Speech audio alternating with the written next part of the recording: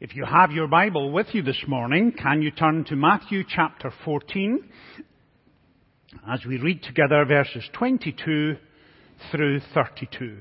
Matthew chapter 14. And while you're looking that up, if you're watching from home this morning, here in the United States or overseas, if you have your Bible, please open up and follow with us. And the passage focuses on Jesus walking on water. To give you a little of the context, Matthew chapter 14, the passage immediately before this one, Jesus has been feeding the 5,000, and you're going to hear a little more about that in the course of our study this morning.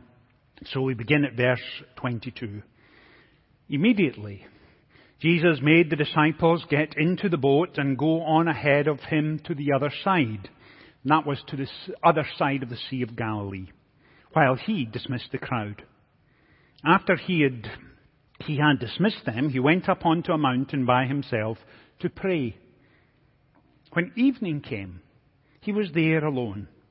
But the boat was already a considerable distance from land, buffeted by the waves because the wind was against it. During the fourth watch of the night, Jesus went out to them, walking on the lake. When the disciples saw him walking on the lake, they were terrified. "It's a ghost," they said, and cried out in fear. But Jesus immediately said to them, "Take courage. It is I. Don't be afraid." "Lord, if it's you," Peter replied, "tell me to come to you on the water." "Come," he said. Then Peter got down out of the boat, walked on the water, and came towards Jesus. But when he saw the wind, he was afraid, and beginning to sink, cried out, "Lord, save me!" Immediately, Jesus reached out his hand and caught him. "You of little faith," he said, "why do you doubt?" And when they climbed into the boat, the wind died down. Then those who were in the boat worshipped him, saying, "Truly, you are the Son of God." Amen. And we trust that God will bless to us this reading from His holy word. In my little neighbourhood live two of the cutest wee girls in Greenville. I've mentioned them to you before. Gray is 10. Her sister Kate is 6.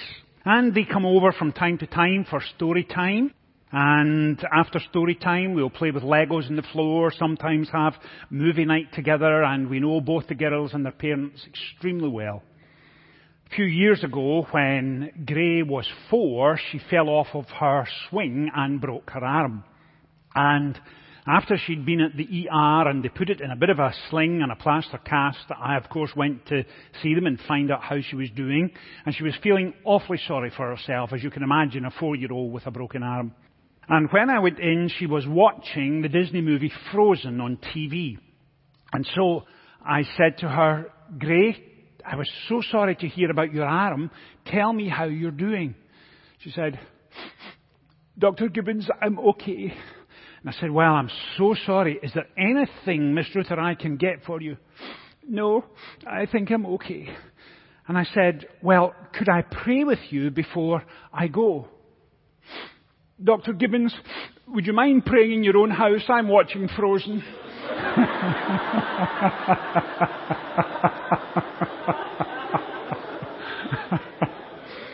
And with all of the authenticity of a 4-year-old, the only thing that mattered in her life was what was happening right there at that second.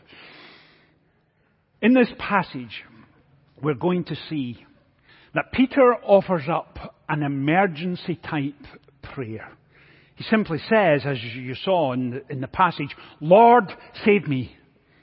And we're going to look at that prayer in the course of our study this morning, but we're also going to look at the circumstances around that prayer and why did he offer such a prayer in the first place. This is an extraordinary passage of Scripture. You may find yourself taking more notes this morning than you normally would. If you're watching at home, it's a good idea on a Sunday morning, especially if you're watching us for the first time, to have not only an open Bible, but something to write on and something to write with. Because we take the Word of God very seriously. We spend time exploring it together. Some Sundays we'll go a little deeper than others, but it's a good idea to have your Bible open when you join us on a Sunday morning. And whenever we come to a new passage of Scripture or an event we haven't explored before, we're always going to look at the contextual context. And we mean that in every sense. Because what you discover here is when you come to chapter 14, you have one of the most challenging 24-hour periods in the life of Jesus outside of crucifixion and Easter Sunday. And it begins with the just awful circumstances of the death of John the Baptist. And why is that significant? It's significant for this reason. That when Jesus was very young, John, of course, was his cousin. Elizabeth and Mary, their moms, knew each other well. And I imagine that the first time Jesus had a sleepover anywhere, it was probably at John's house. And the first time that John had a sleepover anywhere was probably at the home of Joseph and Mary when Jesus was a wee boy. He knew John and knew him well. He was baptized by him. And so in those opening first 12 verses, you hear of just what is appalling circumstances that led to his beheading. And then in verse 13, when Jesus heard what had happened, he withdrew by boat privately to a solitary place. He was eager to grieve the passing of John. But hearing of this, crowds followed him on foot from the towns. And when Jesus landed, he saw a large crowd, and he had compassion on them and healed their sick. And in fact, they were there so long, Jesus ministering all day to those who were physically disabled, healing, bringing, of course, renewal and refreshment to folks in great need. And then the numbers who were there were around 5,000 men, it tells us. Not counting children and ladies. This is a large crowd. And Jesus takes a handful of fish and bread and he feeds 5,000. It is a remarkable event. And on top of losing his cousin, seeking a place of solitude, he then has to minister to folks in need. It took the bulk of the day. You can imagine how tired he was at the end of the day. And interestingly, what Matthew does is this. In chapter 13, and if you teach Sunday school or teach a small Bible study group, it will be helpful for you to know this, that in Matthew chapter 13, Matthew records one parable after another, after another, after another. In fact, from memory, I think there's either 6 or 7 of them there. And in chapter 13, you have that recurring refrain, the kingdom of heaven is like. And then Jesus tells a parable. But in chapter 14, Matthew is no longer saying, this is what the kingdom of heaven is like. In chapter 14, he is demonstrating exactly what it is like. And you're about to see that theme come up again in the passage we are looking at. And so it's been a busy, demanding day for Jesus, no question. He has compassion on those in need. He feeds those who are hungry. And so we move into the passage we're looking at. After he dismisses the crowd, he sends the disciples back by boat to the other side of the Sea of Galilee. It's 13 miles at its widest point. It's 60 miles in length. It is on a major trade route north. Capernaum's a large fishing village at the side of it where the disciples spent most of their adult life, certainly where Jesus spent most of his adult life. And he sends them from the other side of the lake across, probably back to Capernaum. And he goes off on his own to a hillside where he can pray and rest and seek his Father's presence. And so that gives you a sense of it. And then in verse 24, but the boat, that's the boat the disciples were in. In fact, let me go back one. When evening came, Jesus was there alone.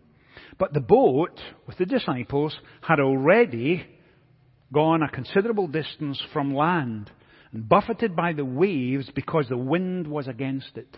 And so we see a storm getting up in the Sea of Galilee. And then notice verse 25, and this is where we're going to go a little deeper. During the fourth watch of the night, Jesus went out to them walking on the lake. Now let's pause right there. The fourth watch of the night was somewhere between 3 a.m. and 6 a.m. And if they had left after a busy day and Jesus dismissed them, you know they have been trying for several hours to get across the Sea of Galilee, and it shouldn't take that long. But the headwind was so strong they were struggling. And please remember, these are professional, seasoned fishermen. And they couldn't make it across. And the wind and the waves were getting up.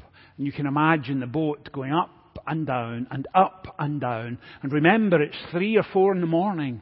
It's pitch black. They can't see a thing. And then in the distance they see a figure. And remember, the figure is appearing and disappearing as the boat goes up and down. And they begin to say, who is it? They start asking themselves. It becomes pretty clear it's Jesus. He's moving towards them. And when the disciples saw him walking on the lake, they were terrified. Can you see that? Terrified. Not just concerned. Terrified. Not just curious. Absolutely terrified, because here was a ghostly figure in the middle of the night, and they're trying to work out what on earth is going on. And he calls out to them, says, "Take courage. It's I. Don't be afraid." Now let me pause there for a second. There are not that many times in Scripture that are described as a theophany. And if you take notes in the margin of your Bible, it's worth putting in there theophany, Theophany, theophany. And it happens when God manifests himself in a physical form to ask someone to do something extraordinary. They're reluctant, and he usually equips and enables them to do exactly that. So throughout Scripture, God doesn't appear physically that often. But this is one of those incidents of a theophany. When Jesus is walking on the water in the Sea of Galilee in the middle of a storm, the disciples are scared for their life. They don't know what's going on. They can see Jesus appearing and disappearing.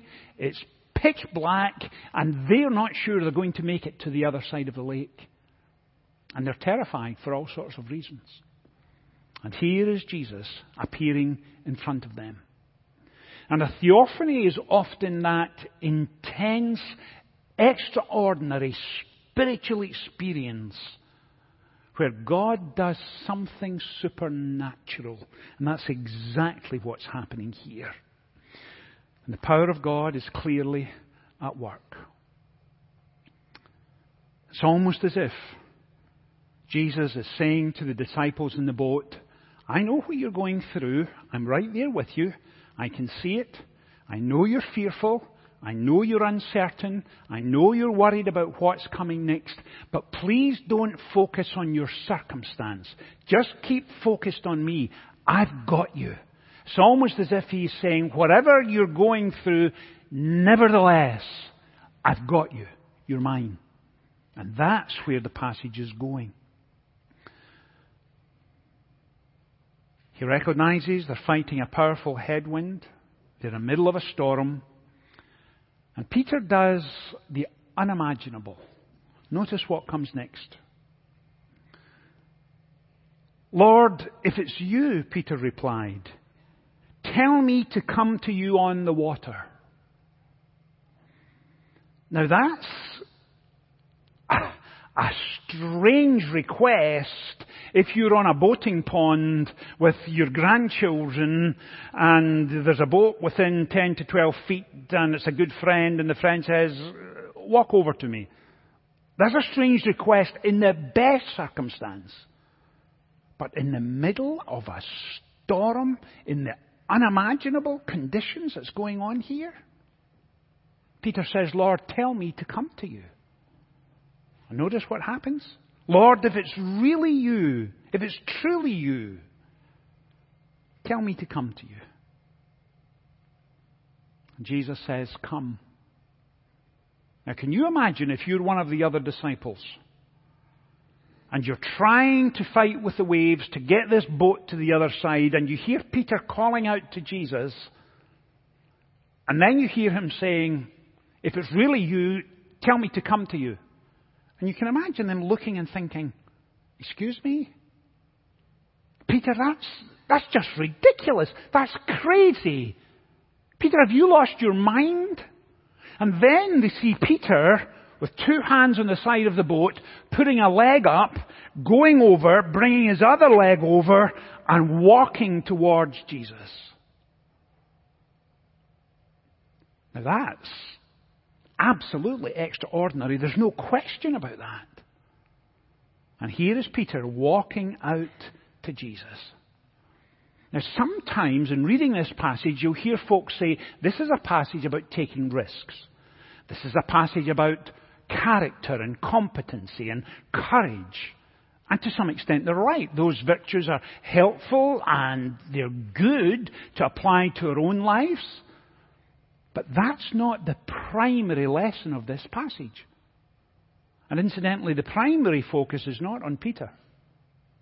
It's on God. And here is Peter reaching out, trying to get to Jesus. And he does the unthinkable by walking in his direction. And please hear this. Peter was in a very strange position. He'd listened to Jesus preach and teach. He'd watched the impact of the gospel to transform lives and people being drawn into intimacy with God. He'd seen all that. He was there earlier that day. He was front and center when Jesus fed 5,000 from some loaves and fish. But up till now, it had always been someone else. But now Peter is front and center. Peter has decisions to make. Peter needs to determine how he's going to respond after Jesus says, come. And now Peter has to trust in the middle of the darkness, the uncertainty, the fear, the questions. And things change. And the question is, what is it that changes? Storm didn't change. It was still there. And Peter knew there was a storm when he was safe inside the boat. Peter had been walking for several steps. He knew what it was to walk on water. That hadn't changed. Peter was still, I imagine, a little uncertain, but kind of very gently kind of walking towards Jesus. And notice what the passage says. And this is what changed Peter. Then he saw the waves and began to sink. Do you see the importance of that? That's what's called a key verse that unlocks the primary meaning of this passage. Then he saw the waves and began to sink after he looked at the waves. In other words, he took his eyes off of Jesus and looked at the circumstance around him, and then he began to sink. Then he was fearful once he took his eyes off of Jesus. That's what made the difference. So let me ask you, ever been there? Ever had that experience? Assailed by doubts? When something comes your way that was entirely unexpected, your boss calls you into work, says thanks for your years of service and gives you a pink slip. You didn't see it coming. And you begin to sink a little. Or you find yourself taking a call from your doctor. And he tells you that your test results are in and the cancer is back. And after 18 months of being clear, you begin to sink a little further. Your baby's ultrasound confirms your worst fears, and your heart is broken, and you begin to sink a little more. After months of discussion, the divorce papers finally arrive, and you sink a little more. And one Friday night late, your teenager phones you and says, "Dad, does our insurance cover the other guy's car as well?" You sink a little more. Ever been there? When you take your eyes off of Him and you stop listening and you stop hearing Him say, "Nevertheless, I've got you. You're mine. I won't let you go." And you find yourself in a place so dark that your life is dominated by a fear that is almost suffocating. Your heart is racing with that kind of fear. You don't know where to go next and don't know what to do. And in the midst of the darkness, you hear Him whispering to your soul, "Nevertheless, I've got you. You're mine." And that usually comes as a result of, "Lord, save me," because there is nowhere else to go. And Peter learned what previous generations had learned and subsequent generations have learned, that at the point of human extremity is where you're often met by God. And His love and His grace is sufficient to hold you up. And I imagine when Jesus reached out His hand, He pulled Peter close, wrapped His arms around him and said to him, "Peter, come on. You of little faith. Did you honestly think I would let you drown? After all we have been through, after the times we've spent together, how many times I need to tell you how much I love you? You're mine. I've got you. Peter, regardless of what you're going through, nevertheless, you are mine. I won't let it happen." And then notice how the passage ends. And the end of the passage reminds us of two primary laws when it comes to understanding Scripture. And the first is this: that Matthew doesn't include this incident so we can come away saying we learn some important lessons from the life of Peter. It's not a bad thing, but it's not the primary reason. Matthew includes this in the passage so you can learn about Jesus and His love for you and His concern for you, and the fact that He's always going to hold on to you, regardless of how fearful, regardless of how difficult, regardless of how challenged you are. He's going to be right there with you, whatever the circumstance. Will those circumstances at times be uncomfortable? Absolutely. Will He at times ask you to get out of the boat and walk on water? Yes. Will you be fearful? Of course. Will it be dark? Certainly. But He's still going to be there for you. And notice how it ends. And it ends this way. When Jesus got into the boat, the wind died down, the storm was stilled and was no longer a threat. And notice how the disciples respond. I have to confess, if I'd been one of the disciples, I'd be going to Jesus and giving Him a high five. Or going to Peter and say, "What were you thinking? Peter, come on." And then maybe a fist bump because I'm glad to see him. But that tells you how superficial and shallow my heart is.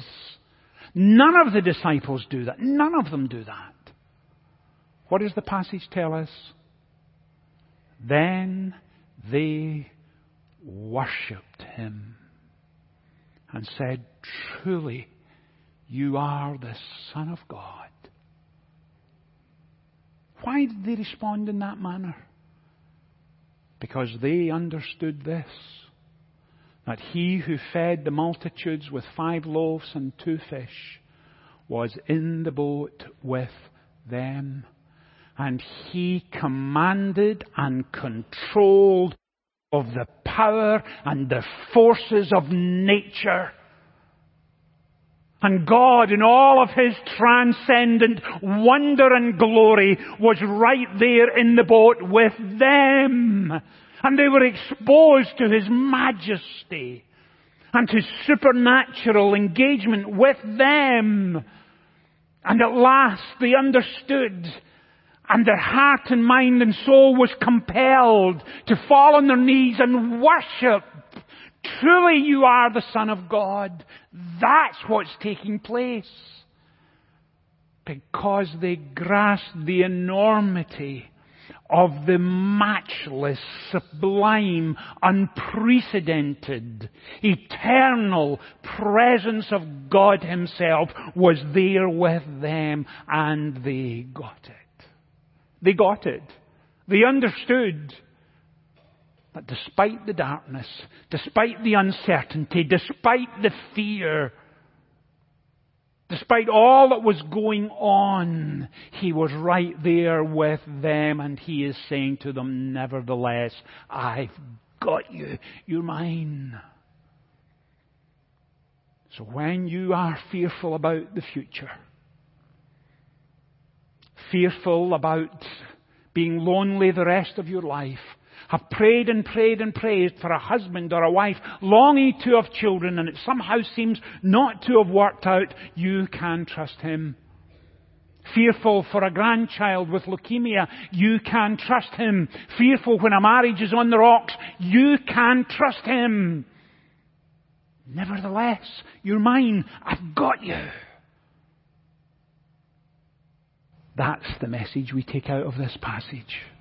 That's why Matthew includes it. He doesn't include it to teach you about Peter. As I said earlier, he includes it to teach you about Jesus. That's the point of the passage.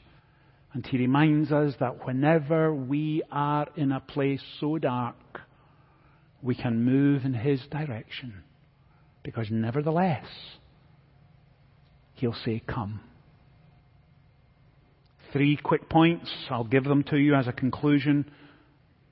Number 1, at the moment of your deepest need and greatest fear, you can utterly and absolutely trust Him. Focus on Him, not the circumstance. Number 2, please remember that Jesus is often found at the center of the storm. You can trust Him. Number 3, Peter never said, Lord, promise me I won't sink before he got out the boat. Peter was not seeking guarantees. Peter was seeking the presence of God. And once you engage with Him at that level, nothing else in all this world will satisfy your soul again.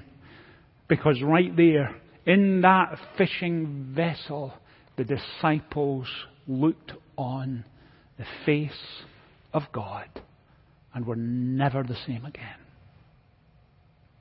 So as you go into a new week, whether the last few weeks have been days of great blessing, great encouragement, sensing the presence and leading and directing of God, or whether they've been the most challenging of your entire life, please understand this.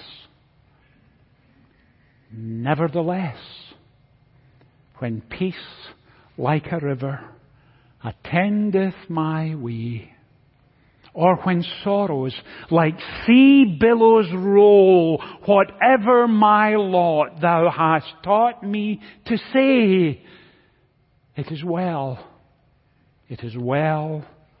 with my soul. Let's pray together. Oh, Father, thank you for this passage of Scripture this morning. Thank you for all that we have learned from it. And we ask, oh God, that you would indeed speak into our hearts and minds and souls. And in the darkness, you speak to us. Amidst our fears, you speak to us.